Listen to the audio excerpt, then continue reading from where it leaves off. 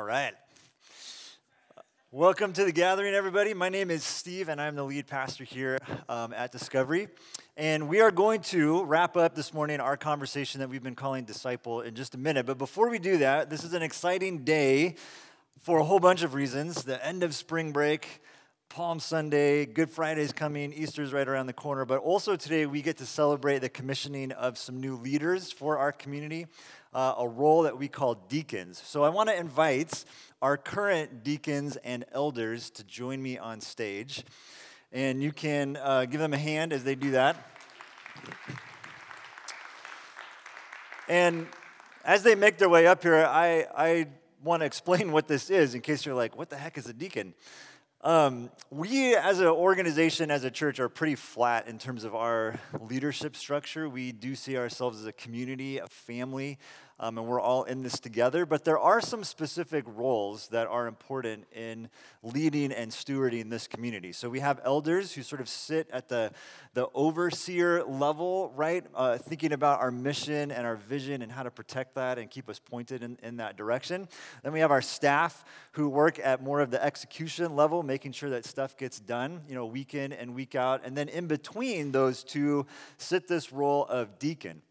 And for us here at Discovery, the deacons function as sort of like a strategic team. They kind of sit with the questions of like, if this is who we are and what we want to do, if this is our sort of that we can create mission, how do we execute that? What are some things that we can do, tools that we can create, even events or ideas that we can implement to make sure that we are accomplishing what we want to accomplish.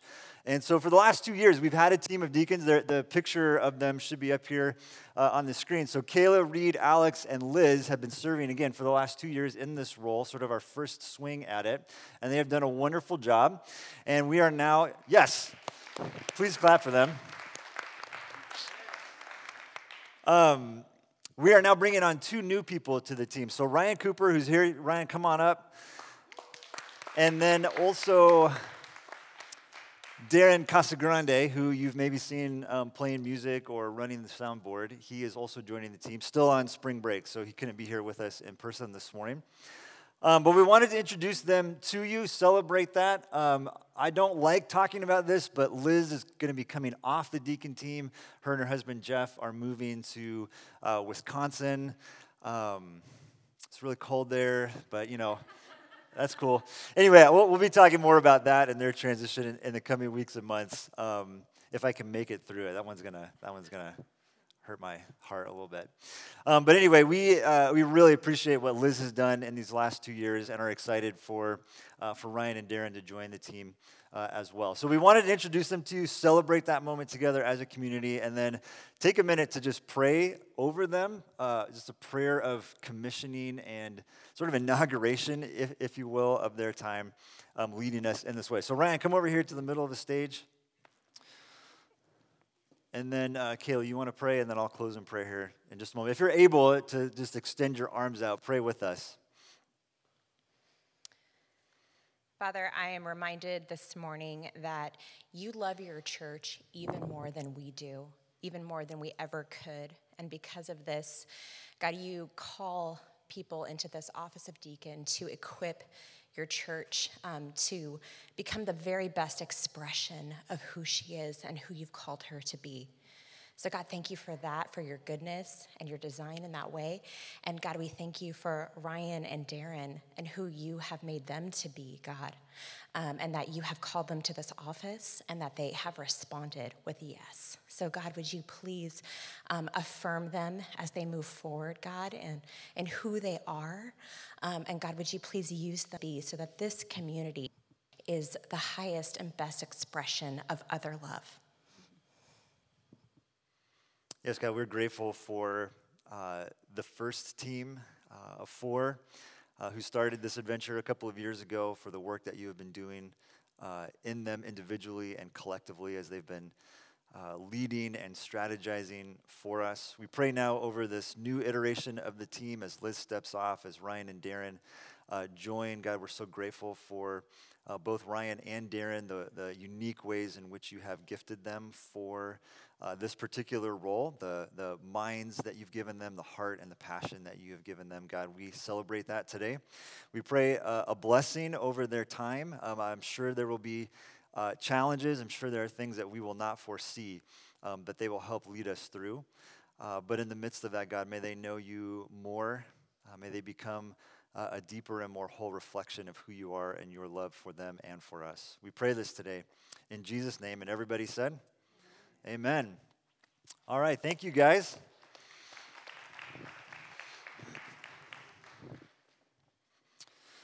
If you have a Bible, you can meet me this morning in Acts chapter 15. Again, wrapping up what's been a 4-week conversation on discipleship, what that looks like here for us. And we've been doing this through the eyes of a character, right? This guy named Peter. And so we're going to look now for just a moment at one of the final scenes that we have of Peter in action, and then we're going to wrap up this conversation here before we get to Easter next Sunday. So Acts 15, I'm just going to read verses 5 through 11. You can follow along with me in your physical Bibles or on your phone. It'll also be on the screen. Then some of the believers who belonged to the party of the Pharisees stood up and said, "The Gentiles must be circumcised and required to keep the law of Moses." The apostles and the elders met to consider this question. After much discussion, Peter got up and addressed them. "Brothers, you know that some time ago God made a choice among you that the Gentiles might hear from my lips the message of the gospel, the good news, and believe. God, who knows the heart, showed that he accepted them by giving the Holy Spirit to them just as he did to us. He did not discriminate between us and them, for he purified their hearts by faith. Now then, why do you try to test God by putting on the necks of the Gentiles a yoke that neither we nor our ancestors have been able to bear? No, we believe it is through the grace of our Lord Jesus that we are saved just as they are." Let's pray. Father, we this has been a good conversation for us over the last month, thinking through what it means to be a follower of Jesus, thinking through where we might be in that ongoing process, that ongoing journey. And so as we come to the end of the conversation, of course, this is not the end of what it means for us as a community. But would you give us some clarity? Would you challenge us this morning, God? If we are here this morning carrying all sorts of different things, good and bad, would you hold them for us now so that we can be fully present here, tuned in to what it is that you want to say to us today? Again, God, give us the courage to respond to your invitation in whatever ways we need to respond. We pray this in Jesus' name. Amen. All right, well, how many of you have had the experience, you're on a team, group projects at school or a work thing, and you're in a meeting, and you're sitting there going, who's in charge? Have you had this experience? And then there's the sort of next level of that, right? Which is where you're sitting there in that moment, wondering who's in charge, and then you realize, oh, it might be me, right? It might be me. Have you had this experience? Don't need to raise your hand or anything. Just think through some of those moments. We see Peter in one of those moments, I think, today. Now, last week, if you were here with us last Sunday, just a quick reminder, we saw this moment in Peter's story where Jesus very clearly establishes his leadership, right? Church. In these sorts of moments where it's like, okay, who's going to say something? Who's going to speak up? Who's in charge here? And oftentimes, he's the one who will step up and have something to say. What this tells us is that discipleship happens, right? Growth as a disciple of Jesus can happen, sometimes in formal ways, but a lot of times in informal ways. Right? Sometimes there will be these things where it's very clear, like someone is asking me to do this, to take this step, to take on this role. But a lot of times it's sort of the moment, right, is calling this thing out of us. This idea of growth, of leadership, of influencing other people, it brings us to kind of the final question of this conversation, which is like, what's the goal here? Right? The fancy word, you probably heard me use this before, the fancy word is telos. What is the ultimate aim of this? Following Jesus, where does it take us? And the truth is, if we are faithful, as we've been talking about, right, to take those next steps, to keep doing the next thing that Jesus invites us into, it will take us into positions of influence, right? Positions of leadership, positions of who's in charge here? Oh, it's me. Right? Depending on your wiring, that can be either an exhilarating or terrifying moment. Now, at Discovery, we define discipleship very simply as formation in the ways of Jesus, right? It comes out of this premise that we are all being discipled by something. We are being formed into some way of life, whether we are clear about that, whether we are intentional about it. There is something that is forming us. And so when we commit to follow Jesus, we are committing to being formed into his way of life. And this idea of discipleship as formation, it changes a lot of things for us.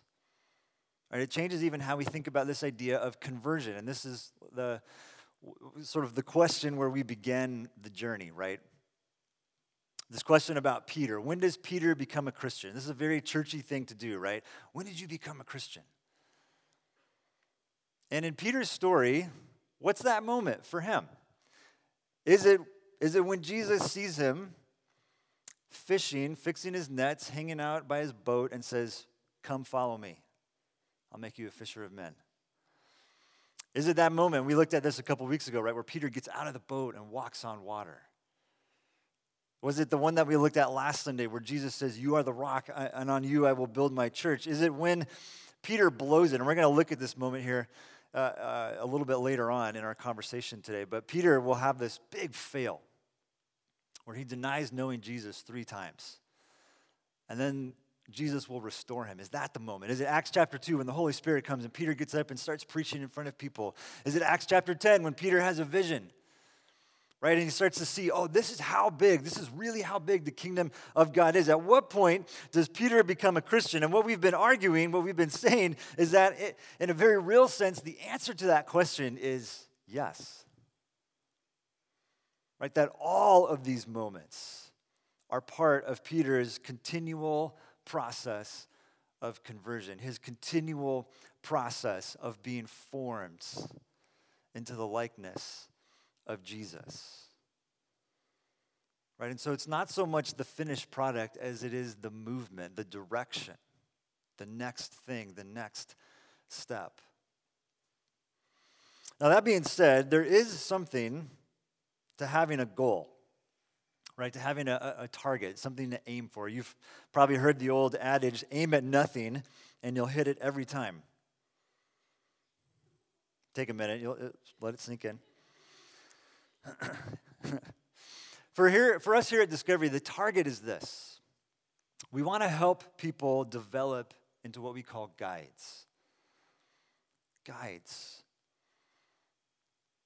Our working definition of a guide is a contemplative activist, a follower of Jesus, who loves God and loves people with all of their heart, soul, mind, and strength, and who can help others take their next step in that journey, that process.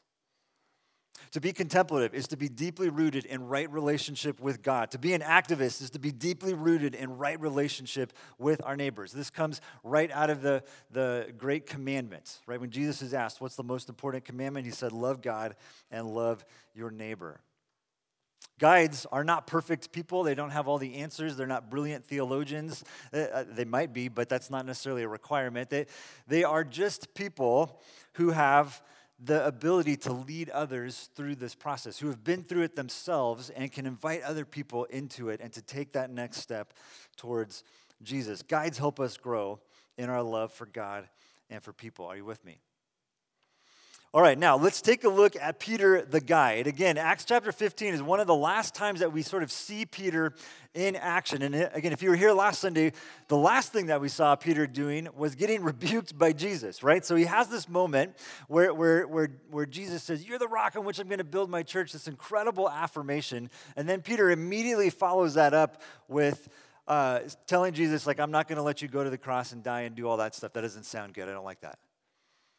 Right? And Jesus says, "Get behind me, Satan. You are a stumbling block to me. You are getting in the way of my mission." Not a great moment, but Peter recovers from that. And if you continue to follow the story, he has all sorts of ups and downs still to move through. But Peter does become the rock. And when you get to the book of Acts, you start to see him take on this role of leadership. You start to see him preaching boldly, performing miracles. He goes to jail and is put on trial, and he speaks with authority in these different situations. He's leading the church through these very exciting, very heady early days. But the early church, just like any other church, sometimes we idealize the early church, right, and think they had it all figured out. They had a lot of things figured out. But just like any other church, they had their issues. They experienced tensions, just like we do. They experienced tensions between what we sometimes call the old country and the new country. This comes out of our conversation in Hebrews 11. Right?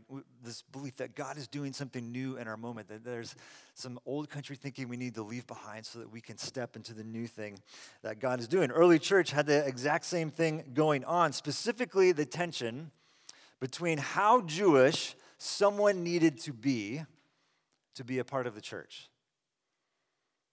How Jewish do you need to be a part of this new thing that God is doing? Very specifically, did a Gentile, which is a non-Jewish believer, need to be circumcised and then go through all of the old country customs, or do we not need to do that kind of stuff anymore? Now, this is one of those things, one of those issues that for us, 2,000 years later, it can feel very disconnected, right? Like circumcision, why was that the thing? Right, but for them, this was a huge deal. This goes all the way back to the Old Testament and to Abraham, and it was key to the Jewish identity, what it meant to be part of God's people. And so this was a huge question for them, a huge question of identity. And by the way, I'm sure that if they could like fast forward 2,000 years into the future and look at us, meaning just, modern church and some of the things that we argue about, I'm sure that they would wonder, why do these people spend so much time arguing about musical styles and Bible training? It probably confused them deeply. Now, this should remind us a little bit, again, of references last week, right? That tendency that we all have for our preferences and our comfort to become more important than the mission. Right, the tendency for our preferences and comfort to become more important for the mission. For some in the early church, the preference was, let's stay as Jewish as possible. Even if it means that some people will feel excluded or less than, we want to maintain this as much as we can. Guides are doing the work around this tension. Right, between old country and new country, between preferences, what is just a preference, and what frees people up to participate in what God is doing. Guides are discerning, this thing, I like it, but maybe I don't need it. Maybe I can let that go because this is more important. What God is doing over here. This thing that worked for me, maybe I can let that go so there's more space for others. doing over here so that I can love God and people with all of my heart and soul and mind and strength. Peter has been doing this work for a while. And so Peter, the guide, is a good example for us in this scene. He begins navigating this debate, this contentious, divisive debate. He begins from a posture of generosity. Right? Peter holds space for conversation. Peter could have very easily stepped in much earlier on and just killed that thing, right? Because he's Peter. And he has the authority, he has the experience, he has the ability to speak into this. Could have killed the conversation very easily, but instead he facilitates, right? He sort of takes a step back so that other people can talk and discuss and offer feedback and talk this through together. Now, in doing so, Peter's generosity points us towards God's generosity. Peter's not being generous just because he wants to be nice and relevant and hip pastor guy to the Gentiles. Right? Peter is coming from this place where he now understands just how big God's kingdom is. And that this is not a new idea. Right? The bigness of what God is up to. This goes all the way back to Genesis chapter 1, creating humanity in his image. Genesis 12, when God chooses Abraham, it's not just for Abraham, it's to be a blessing to all peoples, right? Peter's generosity is not just about him trying to, make people happy. It's about pointing to God's generosity. So Peter begins from a posture of generosity, and then he begins to build a bridge. Again, Peter could have laid into these guys. You dummies, don't you understand what God is doing? Don't you see how big the kingdom of God is? Why are we still talking about this? You know you're in church leadership when you ask that question. Why are we still talking about this? This has been going on for a while. The early church had been debating Gentile inclusion and again, what do we need to keep? What do we let go of? They've been doing this for many chapters now. And despite all of that, despite Peter's own experience, his own story, there's still some who are like, yep, circumcision, got to keep it. Let's talk about it some more. And I'll just got to tell you, Peter's patience here, very convicting for me as a leader. Because it takes a long time for people to change. It takes a long time for me to change. Are you with me?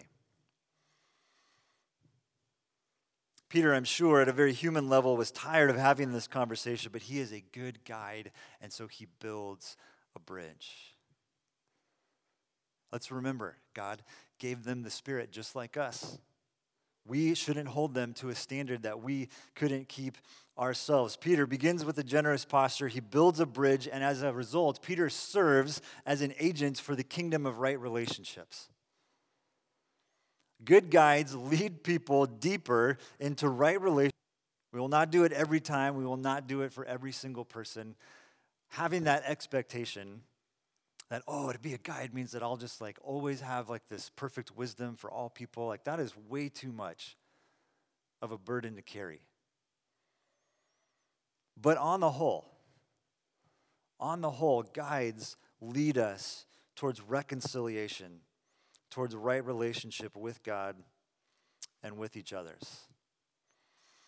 Now, quick sort of side note here. One of the things that I have observed is that some of the best guides are people that don't even know that they're doing it. Right? It's that sort of it's me moment. Which is to say that oftentimes the best guides will not look like what we expect. They won't fit maybe our expectations or our neat little boxes. Peter was a fisherman. He's described as uneducated and an ordinary man. He was hot-headed. Peter dropped some choice words into conversations that probably shouldn't have been dropped into, right? Guides may not appear to be the most spiritual people. And I think that has way more to do with church culture than it does with them. Because a lot of times in church culture, we emphasize appearance and behavior. Do you look the right way? Do you say the right things? Do you fit our little conception of what a spiritual person is? We emphasize those things way more than someone's character and someone's commitment to the mission. Church culture elevates people that are based on talent. Again, based on how well do they play the part. Don't be surprised to see some guides here who maybe don't fit some of those boxes, who are surprising. And then maybe the most important thing I want to say here is this: don't disqualify yourself from being a guide because you think, oh, I don't fit, I don't look like them, I don't dress as cool as Antonio. Like whatever it is, like don't disqualify yourself. Oftentimes the best guides come from surprising places. Now back to Acts chapter 15. Peter here, again, this is one of the last times we really see him in action. He's been through it. He's been through the crucible. Ups and downs, fails, success. His character has been formed by this process of just doing the next thing, taking that next step with Jesus. Peter's learned a lot. Peter's unlearned a lot. And as a result, he can lead, he can speak missionally and authoritatively from that wealth of experience that he has with Jesus. Now, a couple of things for us to think about here as we land the plane on this conversation for now. It's important, I think, that we all take a very real, honest assessment of where we're at. If this is a process, if this is a journey, if this is a sort of long thing with many steps along the way, where are you at in that? Where are you at in that? And I just want to say this too, because sometimes when a pastor gets up and says, take a real, hard, honest assessment of where you're at, there's some of us, myself included, who have a very strong inner critic. Right? And the inner critic here is take a real, honest assessment and goes, all right. And I just want us to be free of that voice. I want us to be free of that voice. I want us to be tuned in to the voice that says, Steve, my beloved son. So-and-so, my beloved daughter, with you I am well pleased. With you I am so happy. Let that be the leading voice. But also ask the question, what is my next step? What is Jesus inviting me to do? What is the thing in front of me? And I just need to go for it.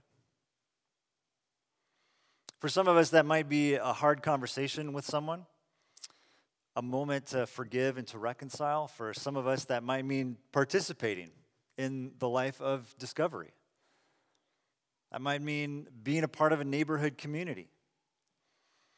It might mean serving on a Sunday morning team. And we've got the sign-ups all out there on the table in the lobby if you want to do that afterwards. Maybe it's helping with the Good Friday event that's coming up here in a couple of days. What does it look like for you to participate? Maybe there's some other things that, last week we talked about what needs to die, right? Like maybe there's some unhealthy things that you need to let go of so that you can be free. So you can be free to participate in what God is doing in your life, in our community, right here, right now. What is your next step? What is your next step? Now, one final thing. I want us to end here in John chapter 21. If you still have your Bible open, you can flip over there. John chapter 21 is really interesting. It's the end of the book of John, which is one of the stories about Jesus. It's after the resurrection.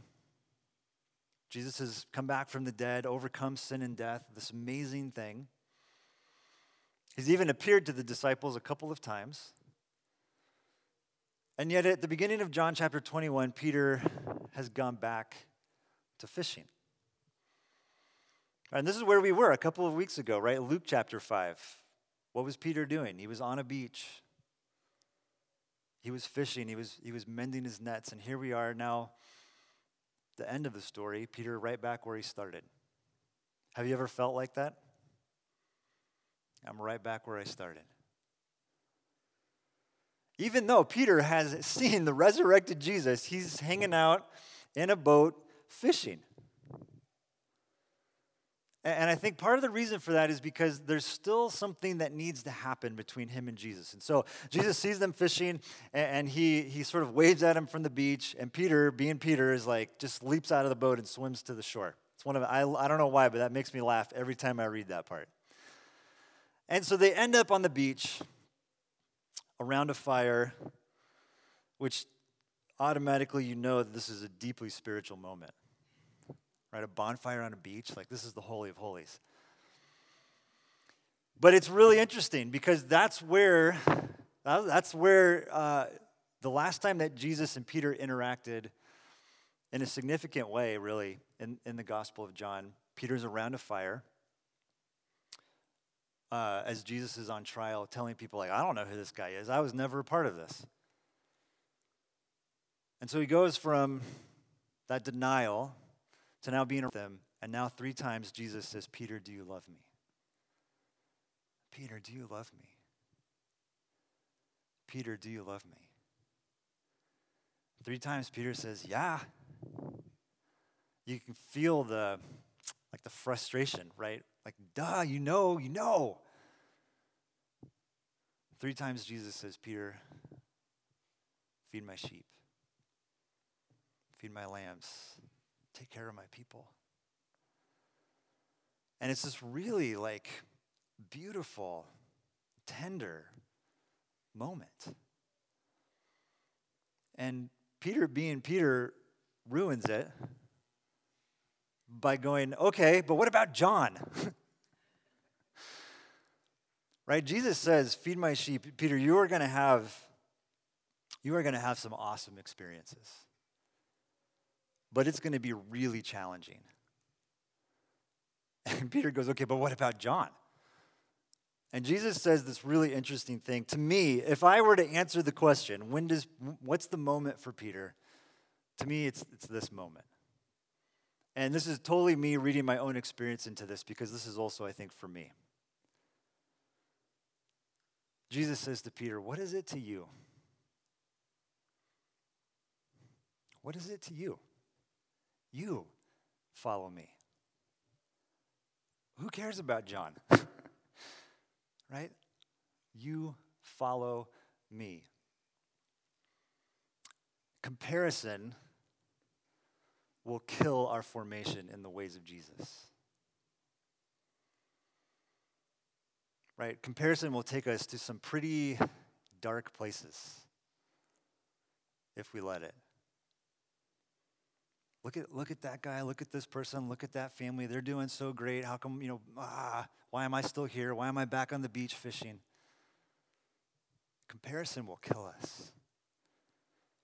And so there's Jesus on the beach, around a fire, looking at us, inviting us. Don't worry about them. What is it to you? What is it to you? You follow me. There is, in the kingdom of God, there is a collective destiny that every single one of us is invited into. Right relationship with God, eternal life, abundant life, peace, shalom, collective destiny, but there is also an individual purpose. Right? There is a role for you to play in this big, amazing, beautiful, wonderful story that God is telling. Collective destiny, individual purpose. Don't let comparison kill that. What is Jesus inviting you into? Will you follow? Will you follow? We're going to close our time together taking communion, singing a couple of songs. We're going to have some people available for prayer. So if you want to join us for prayer, there'll be a couple people over here and a couple over there. What is your next step with Jesus? What is Jesus inviting you into? Collective destiny, individual purpose as you come to the table today. Remembering here, right, as Peter says, it's by grace that we are saved. This is all a gift. This is all a gift, but Jesus doesn't force it to follow him. What is your next step as you follow Jesus? Let me pray, and then we can take communion and worship together. Father,